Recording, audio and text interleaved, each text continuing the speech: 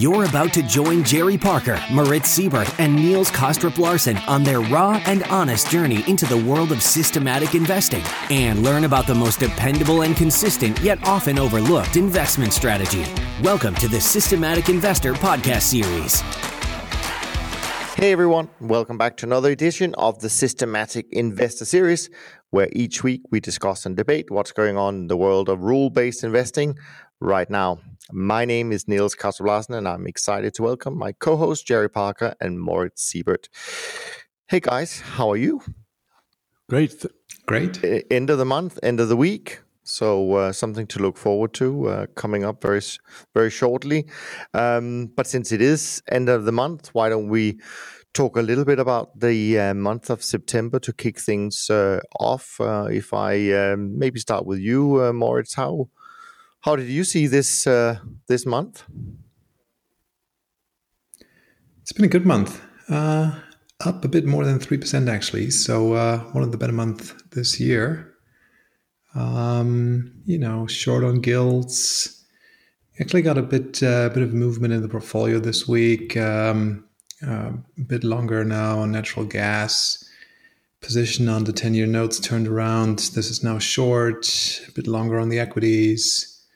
A bit more short on the pound. And those have all been good markets for us to trade. Well, I mean, I guess the interest rates are hooving around some interesting levels at the moment, certainly from an historic perspective. And I saw a few headlines during the month where people talked about the decisive break of the yield to the upside. So, and clearly, certainly we on our side have been benefiting from the short side on interest rates as well, as you just said. So I mean, we're not quite as high as you are, Moritz, but done pretty well this month as well. So it's nice to put another black number on the board, even though people still complain about this being a difficult year. But at the end of the day, we had one difficult month this year, and the rest has been pretty standard for trend followers.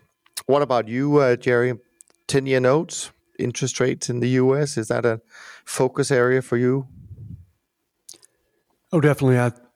Watching those rates and seeing what's happening and seeing the downtrend sort of continue. We held some positions and some solidly profit, and some we held through the small loss and didn't have to get out. So I like those markets, but I do think that historically I have traded them maybe a little too large, and I think I'm going to reduce my exposure because they are so correlated with each other. I think there's more diversification to be found in the stocks and the commodities in particular. So I don't know if I was just going to say, what has been your general sort of allocation to fixed income on your side? Around 25%. Okay. And okay. I think we're just exploring, can we basically get a better, more diversified portfolio by lowering that a little bit? There is some differences there, but they're all pretty coordinated these days. It's interesting to see, maybe we'll see the JGB come back. I've been reading articles that it's sort of dead. It trades every other day or once a week. And but it had a break recently, and maybe it's still on our list, and we're going to take those trades if the liquidity gets back in there. So maybe we'll actually get a downtrend in the JGB. That would be pretty unique. I think that's an interesting area, right? Because we talk about the discipline, we talk about, being systematic, you have to follow your system 100% and all that. And, JGBs is a perfect example, right? Because how many times over the last, 10, 20 years would systems like rerun, that we run, not have tried to go short? I mean, there's probably been quite a few times, and it's always been with a bad outcome. And then, as you say, at some point we're going to get that break, and it could be a tremendous trend to the downside. But it's the discipline of keep doing it.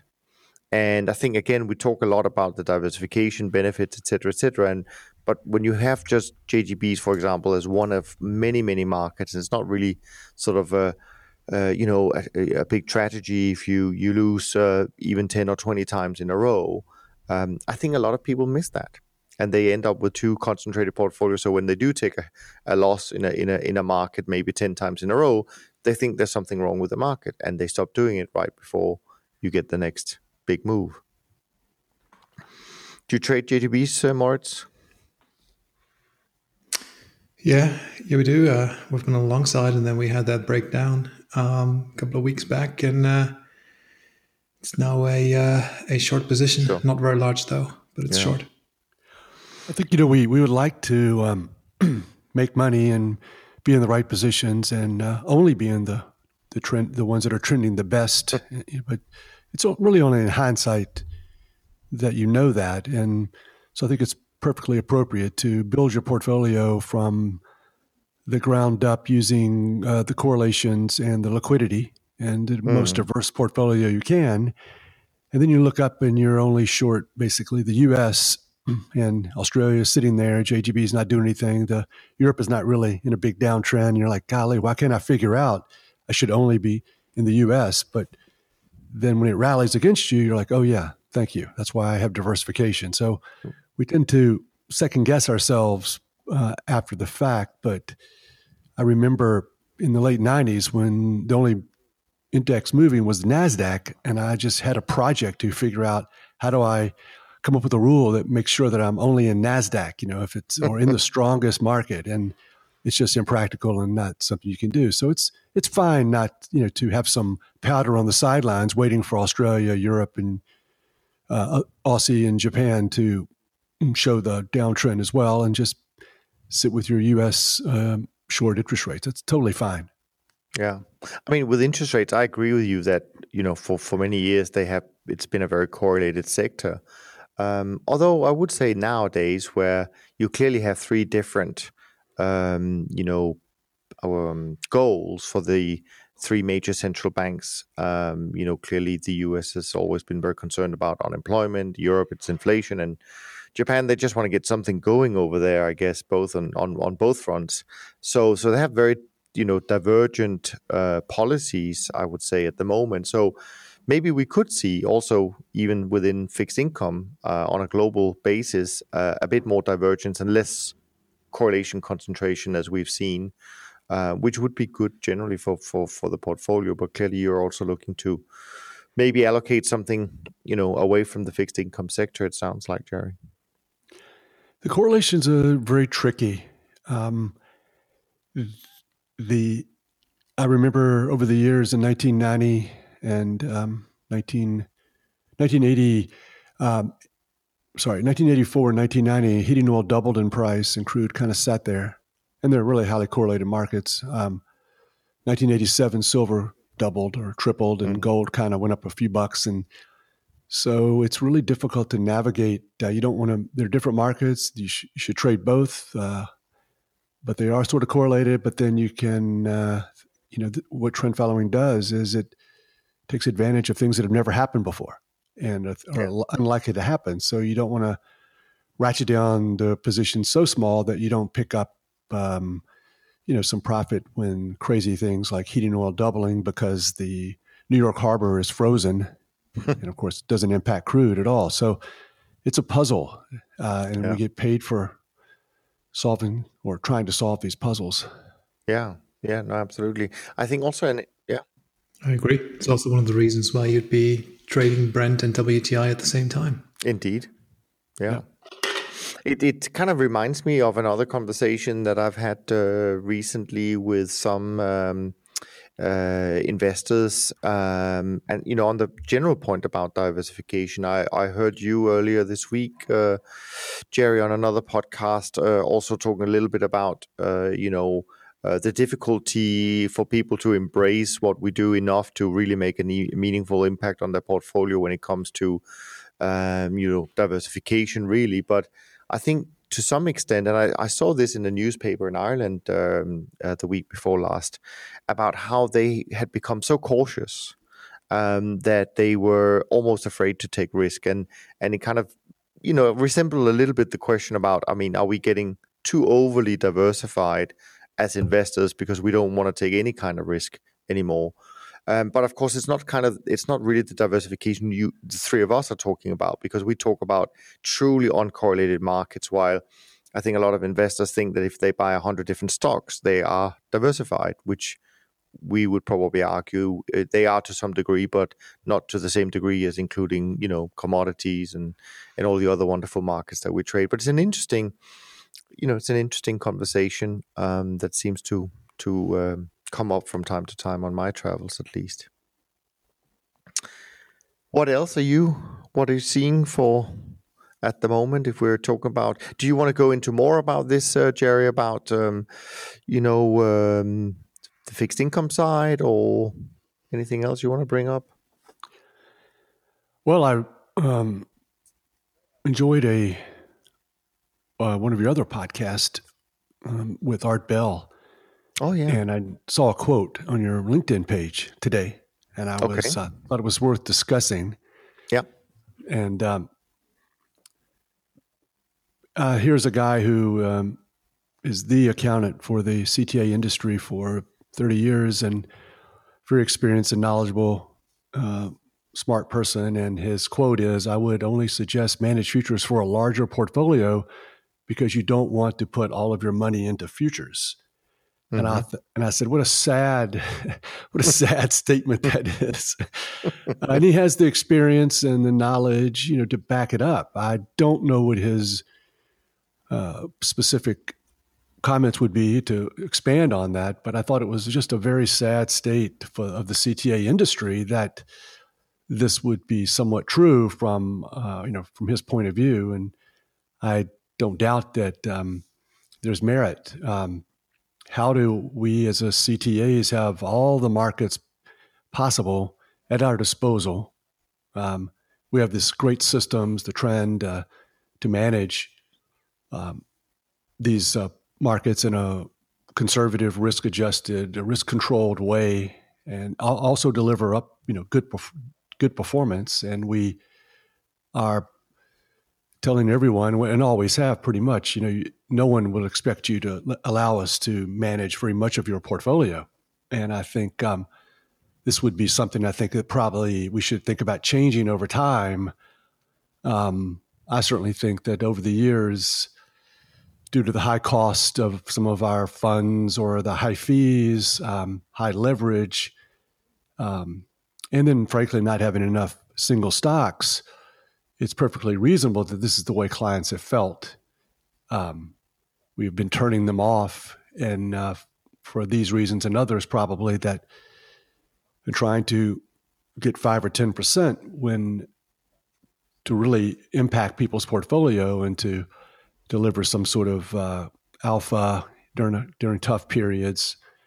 We should be managing more and more stocks, because that's kind of what people like and expect their portfolio to look like. And I think, Abbey Capital is doing some of that with their new fund. Milburn has had some stock exposure long only in their fund for a while. It's been very successful. And maybe the next step is a portfolio that created by CTAs with lots of good stocks and longs and shorts and trend following. And then, maybe a few currencies and commodities as well, and interest rates. So I just think that was a shocking statement, that hopefully in the next 30 or 40 years, we can do better and maybe have another fund or product that people would want to buy and sort of meet people's needs better than we have over the past 30 years.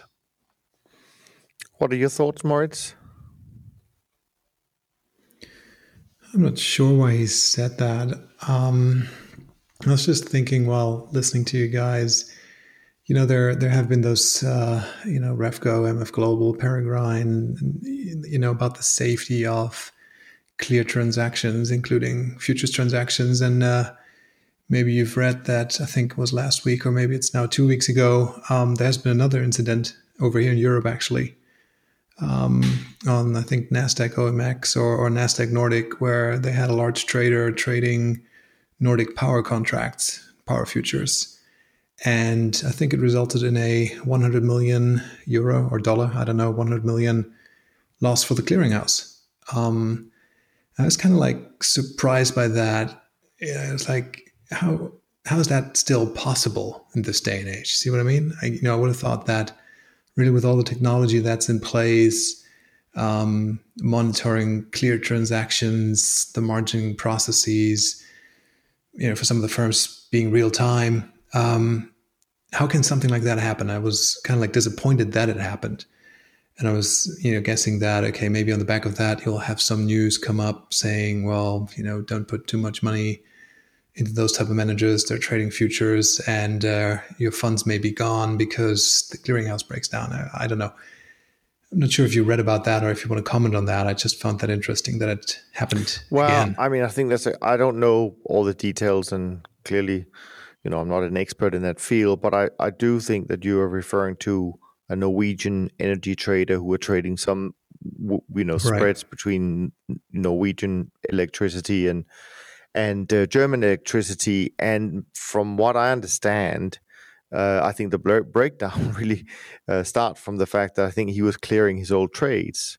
So, which is a weird concept, because it kind of goes against what we're trying to promote with futures. And this, I think we should be clear that this was not futures contracts that he was trading, as far as I'm aware. So, but I mean, these things are never helpful. And again, I mean, we have an industry which has proven to be able to navigate these markets from all sides, including regulation and so on and so forth. And so hopefully people will still look at our industry and say, well, I would rather be over here because it's proven to work. While other markets may be more exotic markets, where you don't have the same kind of history or maybe even the same infrastructure when it comes to the clearing side. That's where there's still accidents that happens. So, yeah. But I agree with you, Jerry, in general, from what you were saying before. I mean, I think it is. I wonder. I mean, is it just because we talk about our industry the way we do?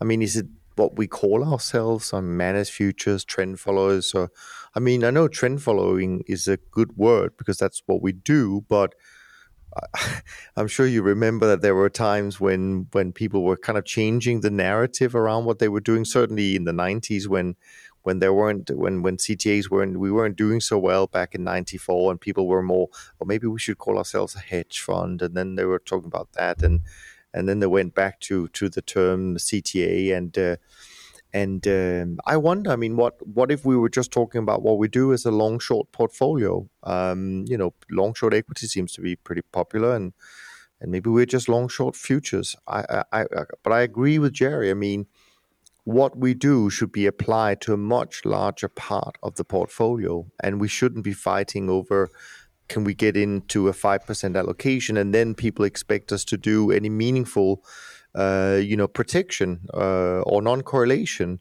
for the 95%. I mean, it's kind of ridiculous, really. And this goes back to this point about, are people over-diversifying to some extent since they're only willing to put 5% allocation in this space? I don't know. Any thoughts?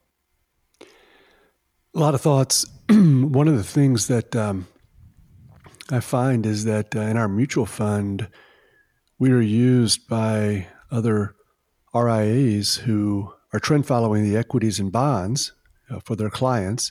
They allocate 5 or 10% to Chesapeake for the alt piece, which is silly. I mean, here I am stuck with 5 or 10%, and these young guys starting up a business, they, trend following is good. It's accessible. It's a way to get your hands around the risk and keep clients from losing too much money. And so they are managing 90% of the assets with a trend following methodology, equities long only probably, and cash ETFs or whatever, and then allocating to the trend following expert 5 or 10%. So how do we get in this situation? Right. It's somebody in their late 80s came up with an idea of the efficient portfolio by saying, here's what happens when you add 5 or 10% of CTAs to the bonds and stock portfolio, and you create this efficient frontier. And then we just haven't stopped saying that. regardless of how it hasn't worked. Yeah. And no one said, well, what if we trend followed the stocks and the bonds and added crisis alpha there? And then we threw in a few currencies and commodities as well for more diversification.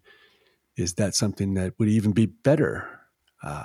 It's an irrational desire to have 80% stocks in your portfolio. I get it, but it's also kind of not that smart to refuse to play along, at least with one of your programs or funds. You say, okay, if that's what you guys want, I'll do the best I can with that. But to give me this dysfunctional portfolio of passive longs in the stock market that is going to usually be about an 8% average return and a possible 50% drawdown, and then say, here's 5 or 10% of your for your program, can you provide crisis alpha? That makes no sense to anyone. No.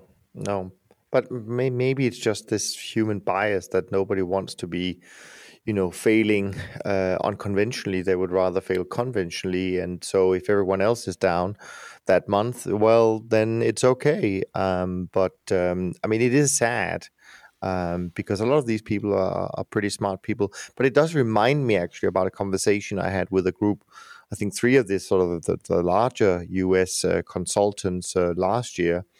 And I think it was Adam Duncan who said, when we go in and if we explain to clients who are predominantly equity-based what we believe the true allocation to trend following should be, there's no chance that they're going to go for that number because they actually know and the consultants from all their analysis show that it needs to be a much bigger allocation than the 5 or the 10%. But they just won't get through with that. Anything on your side? Any thoughts, Moritz, on your side? I just agree with that. I hear people say that they have 5% allocated to trend following programs, and it's hard to imagine how that is moving the needle in any way on a larger portfolio. So, kind of like at a loss as to where those 5% come from. And I agree that, if you really want to get the benefits from an allocation, that it must be larger than at least 20% to even get the positive impact on the portfolio that we want. And that has nothing to do with, crisis alpha, whatever that crisis alpha thing is. I'm not sure what it is as far as I'm concerned.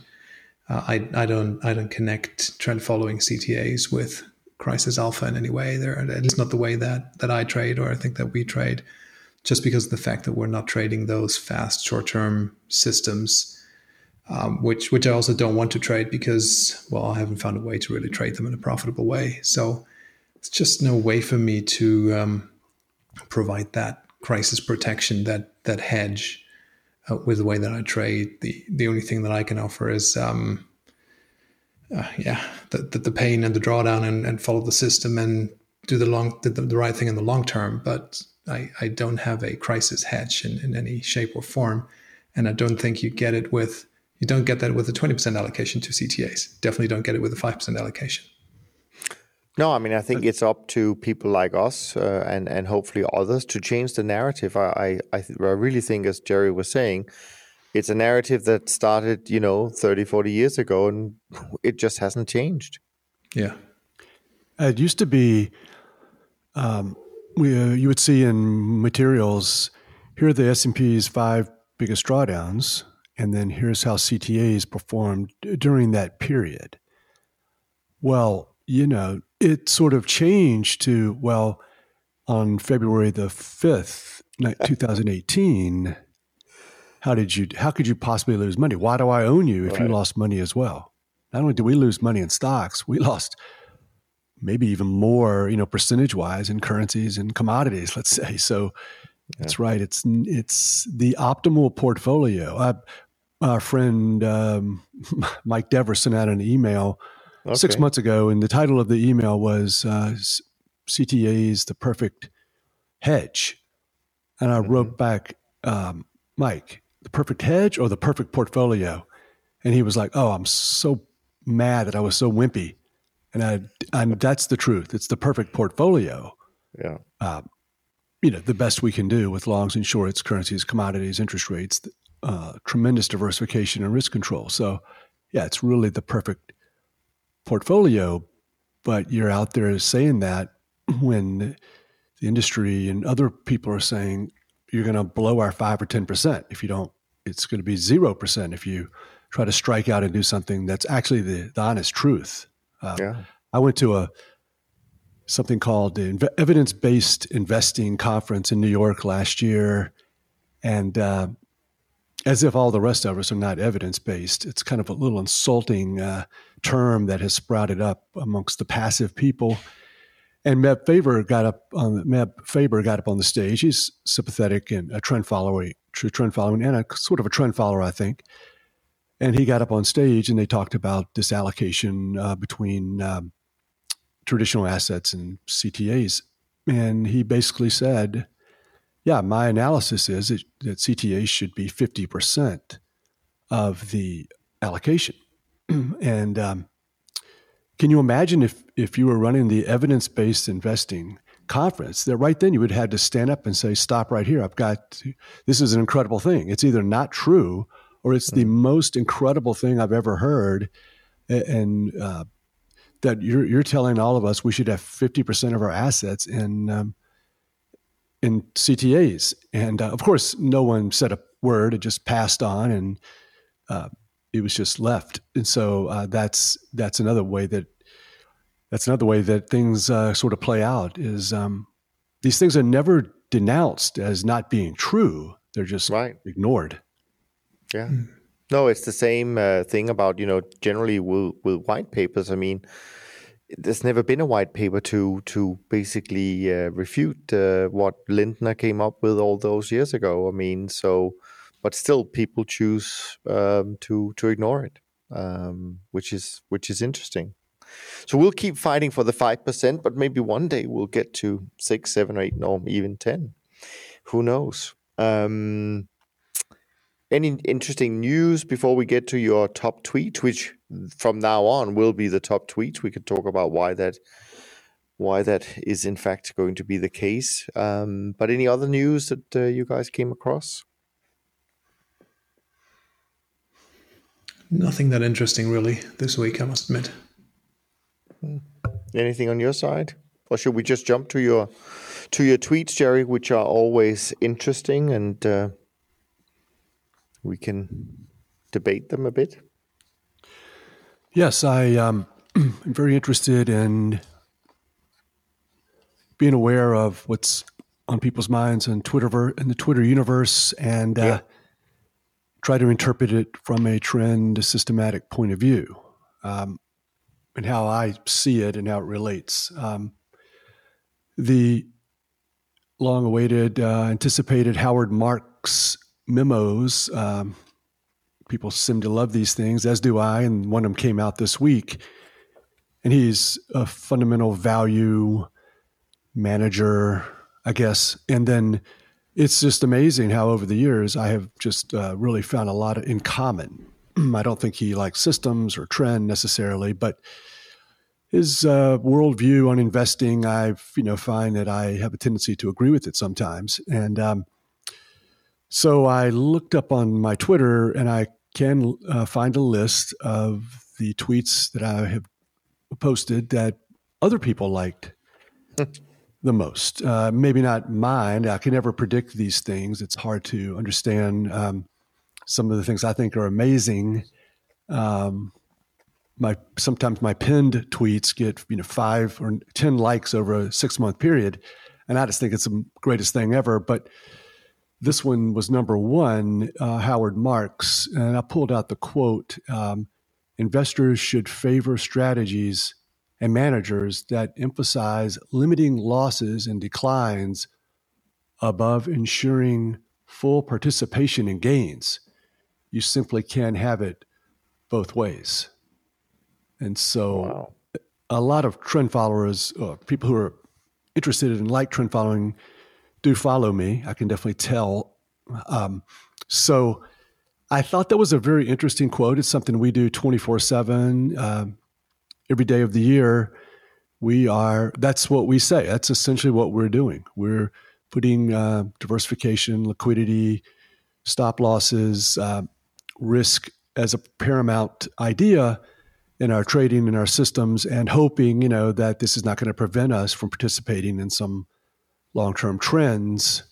And it's just a given. We're not going to sacrifice or compromise with taking on the type of risk that one would take maybe with buy and hold, or no stop losses, or no trailing stops. But I did sort of pick up in this probably a little bit of counter trend thinking that I try to discourage, which is CTAs and trend followers in general should embrace stock market uptrends. And everyone seems to be very aware that stocks are going to sell off soon. And when they want to make sure they teach everyone a lesson and be on record as saying, hey, I kept telling you guys that the stocks were going to go down. And of course, most people have been saying that for a number of years now. So I don't think it's a good idea to, I don't think there would be that much interest in the energy markets, for instance. That there are markets. That's our claim to fame, the commodities. But in the same way, we should be sort of a trend follower and not badmouth really nice stock uptrends. And do you think so? So, I mean, I agree, but I also think it's, again, these human biases that we also as trend followers to some degree, at least in our communication, because clearly there seems to be a correlation with equity market troubles, and then usually 6 months later, lots of inflow to CTA. So I can understand why CTAs think it's great when equity goes down, because that that normally means that they can go out and raise more money. So, but I completely agree with you. Why would we be biased towards an equity sell-off? Because actually, the last couple of years, as an example, shows that we as an industry can really take advantage and deliver very strong returns from that sector in particular. But again, it's just one sector and it doesn't work all the time. So we should have no bias. I mean, we should love all the markets we trade, for good and for bad. Yeah, and I don't think did he say you can have it both ways? I'm not sure if I understood that correctly. Limit. So when you limit your losses, then you also have to limit your upside. Is that what he said? I think he's saying be diversified, especially now, and don't worry about not fully participating in the S&P gains from here on. And that's what we do 24/7. We don't just invest in the S&P. We invest in all of these different markets, long and short. And we certainly believe that we're not making a performance compromise. We think that all of these trades have the same potential profit, whether it's stocks or bonds or currencies or commodities. Exactly. Even though it doesn't look like it over a long period of time, they all make the same amount of money. Certainly in my first 10 or 15 years of trading, at least, we made more money than the stock market. So this too will pass. We think, we hope. It does sort of sound like a contradiction, because I was just saying earlier, let's trade more stocks. And the only reason I say that, I don't think it's optimal to necessarily trade more stocks. I wouldn't advise trading more stocks than the numbers say we should. How much diversification are you getting from your stocks? Then that's going to determine your positions in all the sectors. But no, some people want more stocks, and in the time to prepare for this sell-off or these issues is not just now, which he's insinuating. Oh, now it's really overvalued. Prices are crazy high. I mean, we start, that's just what we do. You should always sacrifice the potential upside in any one market or sector and default to more diversification.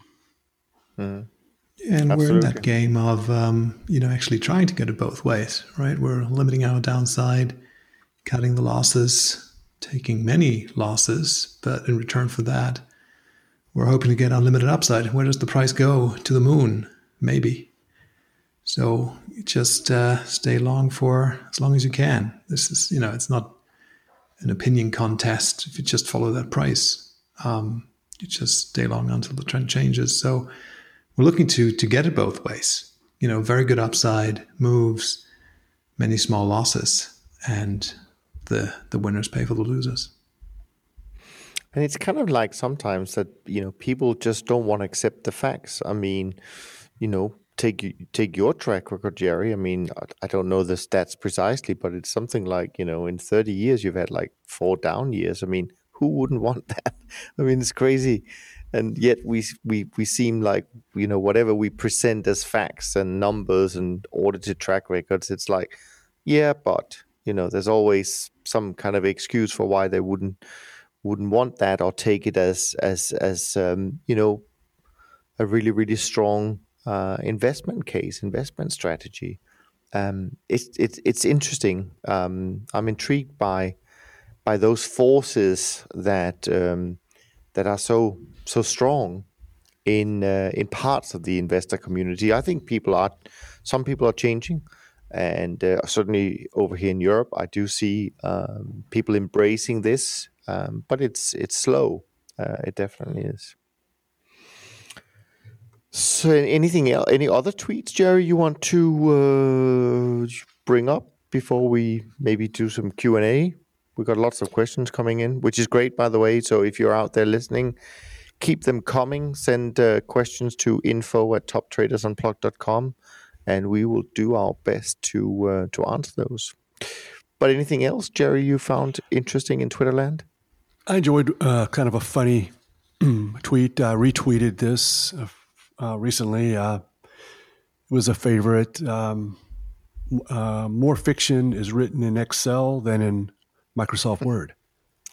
And I think hopefully we're coming across as, just the biggest believers and lovers of backtesting and research and systems, on the planet, but we're also understanding the limitations and how careful one must be when you and humble with your numbers. Many times I've left the research meetings over the past 35 years and been so excited and just could not contain myself that we were going to make these dramatic improvements in performance. So then, over time, you sort of become more mature and understand that what you should expect from as wonderful as the analysis, the Excel or the TradeStation or the MATLAB or whatever you've graduated to over the years, it is. We do know that there is a lot of fiction in even our numbers, and so we've been chastised appropriately over the years to have a more reasonable expectation. I think that's I think we could do a whole episode on that topic. I think that's a very, very interesting topic, and also something that somewhat frustrates me from time to time, because I see so many newsletters being sold where once you read the small print, it's just a back test that they claim is, gonna solve all people's problems. And unfortunately, many investors, go for it and spend a lot of money subscribing to these newsletters, which are essentially just, and I'm interested in why that industry is not regulated harder compared to our industry. Because a lot of claims are being made about performance, and a lot of that performance isn't real. Yet it seems to be, not falling under the radar of people who tend to look at these things. Yeah, I agree. I saw that quote also, and I liked it. So we have the same taste there. I really love that quote, and it is true. And also what you're saying, Niels, is true. I mean, sometimes I'm, kind of like getting almost angry when I see those fact sheets and they apply, say, a long-term moving average to just the S&P or an equity index. And then there's a very interesting choice of starting point. And the starting point is like 2007, right? So right before the crisis. And then the strategy is you go out of the market in the downtrend and you're invested if the market's in an uptrend. So the thing starts and it's like immediately flatlining while the S&P is like heading down 50, right? And then come 2009, the system gets long again and you're participating in the upside. And maybe in the meantime, you've had 3 or 4 maybe changes in signal. So sample size is kind of like 3, 4, something like that, right? So really nothing. And it looks great on paper, but really it's completely meaningless. But it looks great. It does. It does. Anyways, why don't we take a few questions before we end our weekly conversation this week? Are you up for that? Sure. Good. So there's this is from Craig, and Craig wrote to us a few days ago. And there's a few questions here, but I'm just going to do 1 or 2 of them because there are many other people who wrote in. So I want to try and get to a few. He has some very kind words about the new podcast. So thank you for that, Craig. And then he asks. So he actually talks a little bit about, I'm just going to jump into one of them. He talks a little about the greatest concern from legislative and regulatory standpoint at present. And so we don't talk so much about that maybe. So maybe we can just give our thoughts about what we worry about. I mean, if I can just kick it off, I mean, I think going back to Arthur Bell's comment, I mean, I agree with you, Jerry. I mean, one of the things that is great about what has happened in recent years with the 40 Act funds, etc., is in fact that now more people can participate in these strategies, and they're probably the people who really need it the most. I mean, the very super high net worth individual and family offices, they know how to navigate, different correlated assets and so on and so forth, or they should know. But the more traditional private investor benefits greatly from having access for the first time in a long time to some of these strategies. So my concern personally is if we are getting new legislation that will prevent that from continuing to grow, even though I picked up something in the news this week or last week, and maybe you know about this, Jerry, talking about that in the US they were looking to change the accredited investor rules and maybe make it a little bit easier for people to become classified as an accredited investor. Don't know if you saw any of that or have any other thoughts about these things that Craig is asking about. No, I didn't see that. I saw that they're bringing back the idea of measuring the leverage used by mutual funds, and it's going to have a big impact on futures traders and futures traders who trade markets that with low volatility and adjust the size, adjust the positions because to a higher level because the vol is low, and this could give an impression of high leverage. And this has been, I think, bounced around a couple of times over the years, so maybe. That's something that I'm hoping that the really big funds like AQR will just take care of this for me, so I can just move on to other things. I was just about to say that. Yeah, I think we're all cheering for them at this point. On that point, that's for sure. Anything else that you see in terms of when Craig asked about concerns and anything on your side, Moritz, that you see over here in Europe? Not that much, really, and I'm not sure if I'm the right person to ask. Sorry, I can't really help there. I mean, we're regulated the way we are, and it's a lot. Let's leave it at that. Well, which is another thing I think people should appreciate more because we've always been regulated pretty hard as an industry compared to other strategies. Anyways, one more quick question, and we can make it general. I think, but another one from Craig is just a little bit about where we spend, and I think we should talk about this maybe as firms rather than individuals, because maybe it's a little bit misleading since it's not a one-man band, but where we typically spend our time during a month, trade execution, analysis, research, etc., etc., etc. What would you say? What would you say, Jerry, as a firm, in terms of time spent? Time spent thinking and strategizing and looking at the markets and trying to get some new ideas. Everything is the trading and execution is automated. 90% of our time is spent. 10% of our time is really only spent on. We only spend 10% of our time on what creates the P&L.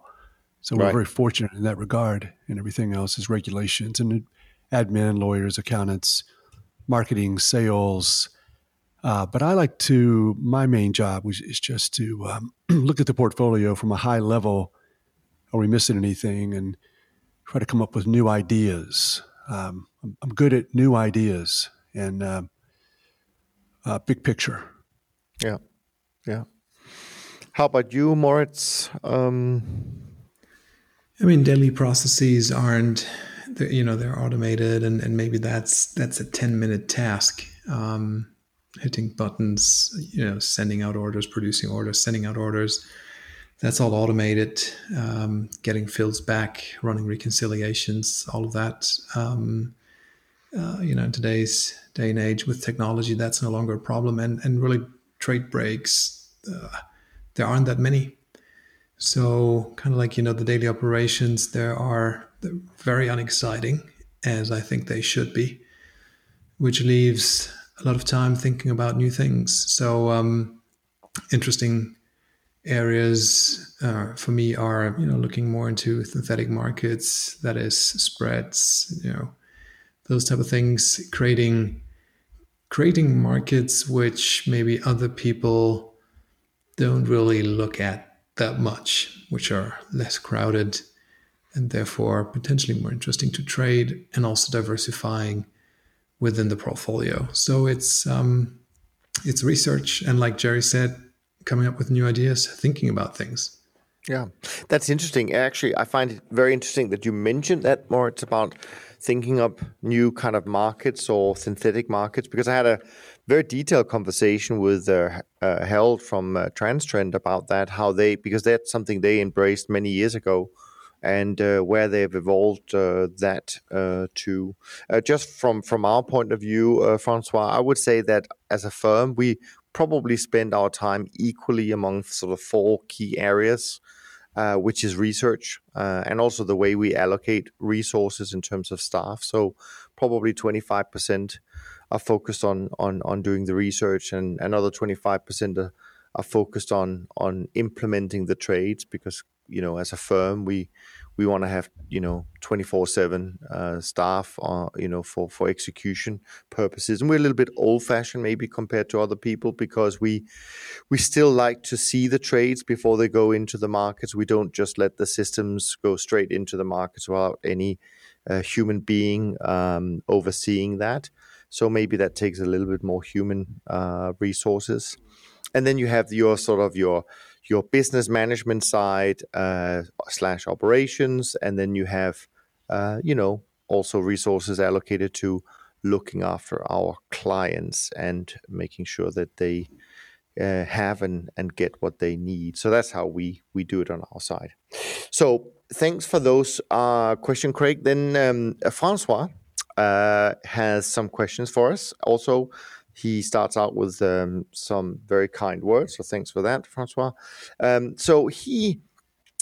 I think it ties back to a little bit about what we sort of touched upon maybe today and previously. He has one question. He says, how long did it take before you stopped modifying and religiously follow your system? So maybe I'll start with you, Moritz, on this one first, and what say you to that question? Great question. It is a great question, yeah. Religiously following the system, that's the goal. It's like being under oath now, You're isn't under it? oath now, exactly. So It's been quite a long time for me that I've disregarded a signal or trade. So that's I think is good news. It's good news for me. So tap myself on the shoulder for that. But I definitely cannot say that it's always been like that. So definitely had episodes where I tried to second guess a trade or a signal and not take it, or take it in a different way. And maybe 10 to 20% of the time that was the right decision to do, and 80% of the time it's definitely been the wrong thing to do. So getting to the point where kind of like you switch off the brains, stop thinking, and just follow the system. I think this sounds hard, but that's how it should be. And getting better at that. And like I said, haven't really overwritten a signal in a very, very long time now. Now, as far as not modifying the rules, I definitely cannot say that I've, stopped changing the system.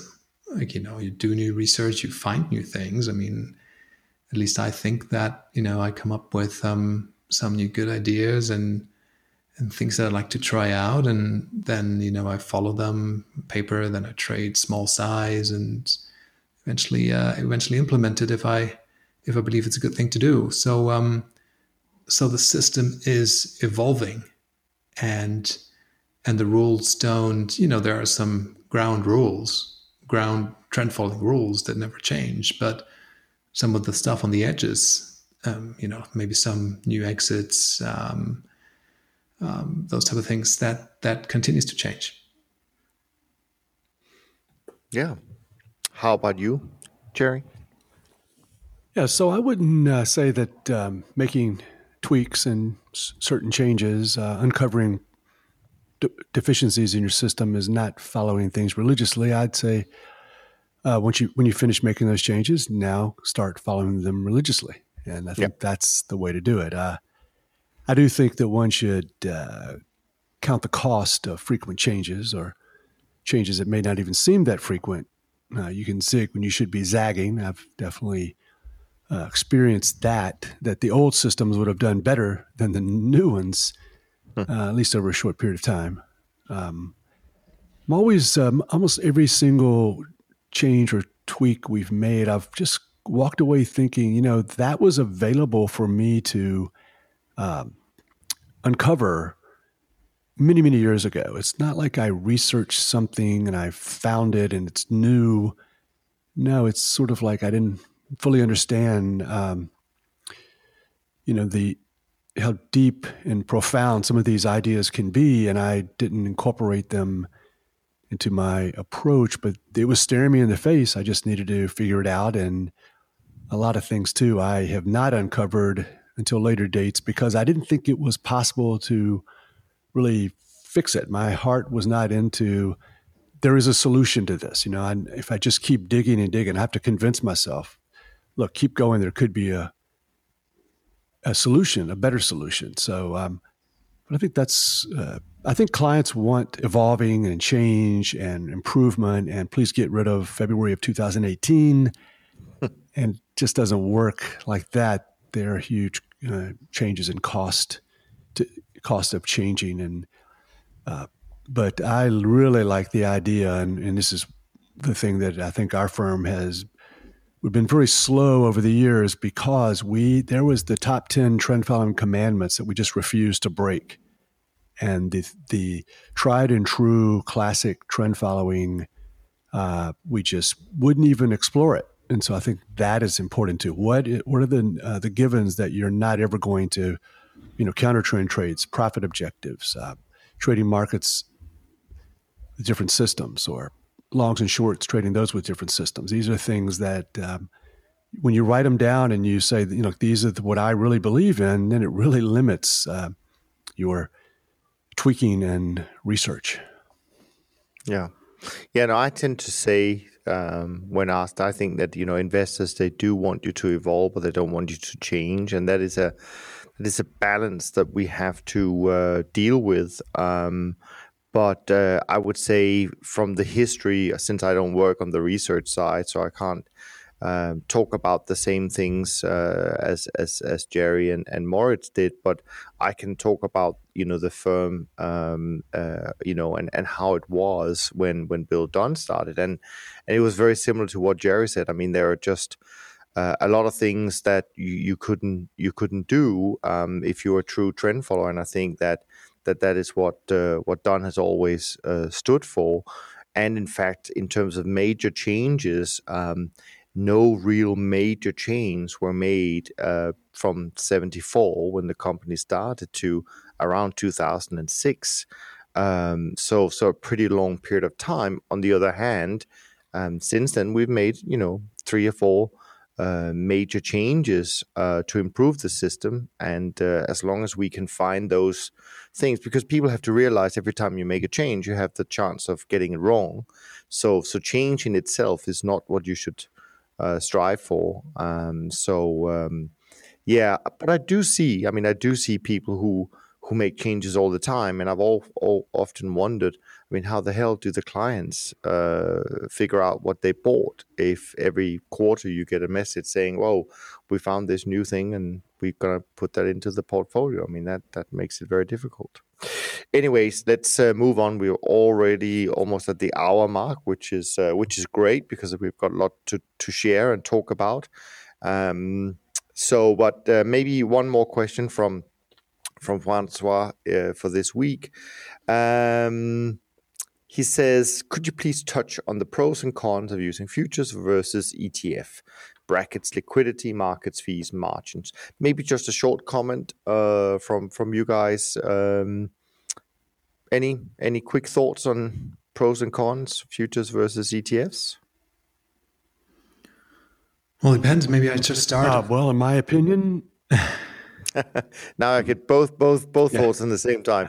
Let's come to you first, Moritz. Yeah, I think we touched on that already in another episode. Some brokers allow you to trade one thing and not the other. Most of us have started with futures, so they have implicit leverage. They're very efficient to trade. The market that we trade, they are liquid, so no or very little market impact. Now, the ETFs have fees. There's a total expense ratio that you pay for trading them. So if you hold them for longer periods of time, there's a cost associated with that. Commissions are different for cash equities trading or ETF trading as opposed to futures. But of course, there could be benefits to trading ETFs to get exposure to, say, sectors or more specific areas of the market if that is what you're after and what you're looking for. Yeah. Any thoughts, Jerry? I agree with all of that, and I'll just concentrate on a slightly different angle. It could be possible that there's an ETF out there that is not a futures market, possible. But I would just say, from my point of view, an extremist point of view, that it's always better to trade the individual market than a basket, an ETF, an index. It seems to me that applying the trend following systems, long and short, sizing the positions based upon a particular market's volatility, following the prices and those signals of each individual market and how each individual market is working is much better, more diversification. Some of the things in the ETF you may want to be short, long, flat, whatever. So there's no reason that I can think of that it would not be superior over a long period of time to trade the components inside the ETF instead of the ETF itself. Agree with that fully. Yeah. No, I agree with that completely. Yeah, absolutely. Well, we got more questions, but we won't take them today. But I can say that we had a great question from Dave coming in, which relates to some of the turtle stuff. So I'm sure Jerry will have some very interesting thoughts on that. But let's keep that for another day. Quick update, really, on the industry. We're actually recording this on a Friday evening. because of some travel issues on my side tomorrow. So the numbers I have for September so far is actually so at the end of yesterday, Thursday, and it looks like not too much changed in the industry, although I think that as Moritz said, they had a good month. It looks like we're having a good month. So, but the industry actually looks like it's down a bit, about 1% for the SocGen CTA index, still down just shy of 4 for the year, and the BTOP 50 index seems to be flat for the month, at least at the end of Thursday, and down almost 3 for the year, but not too bad. Anything else, guys, that you want to bring up before we wrap up for this week? All good here. Nothing more. Yeah, that's it. That's it. All righty. Well, on that note, we will wrap up this week's conversation, and we hope you've enjoyed it just as much as we enjoy making them for you. And if you did, please share and please leave a rating and review. It really does help us grow the audience. So from Jerry, Moritz, and me, thanks so much for listening, and we look forward to be back with you next week.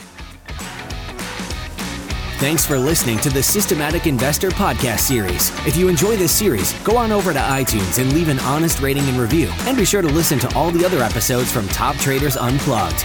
If you have questions about systematic investing, send us an email with the word question in the subject line to info@toptradersunplugged.com, and we'll try to get it on the show. And remember, all the discussion that we have about investment performance is about the past, and past performance does not guarantee or even infer anything about future performance. Also understand that there's a significant risk of financial loss with all investment strategies, and you need to request and understand the specific risks from the investment manager about their products before you make investment decisions. Thanks for spending some of your valuable time with us, and we'll see you on the next episode of The Systematic Investor.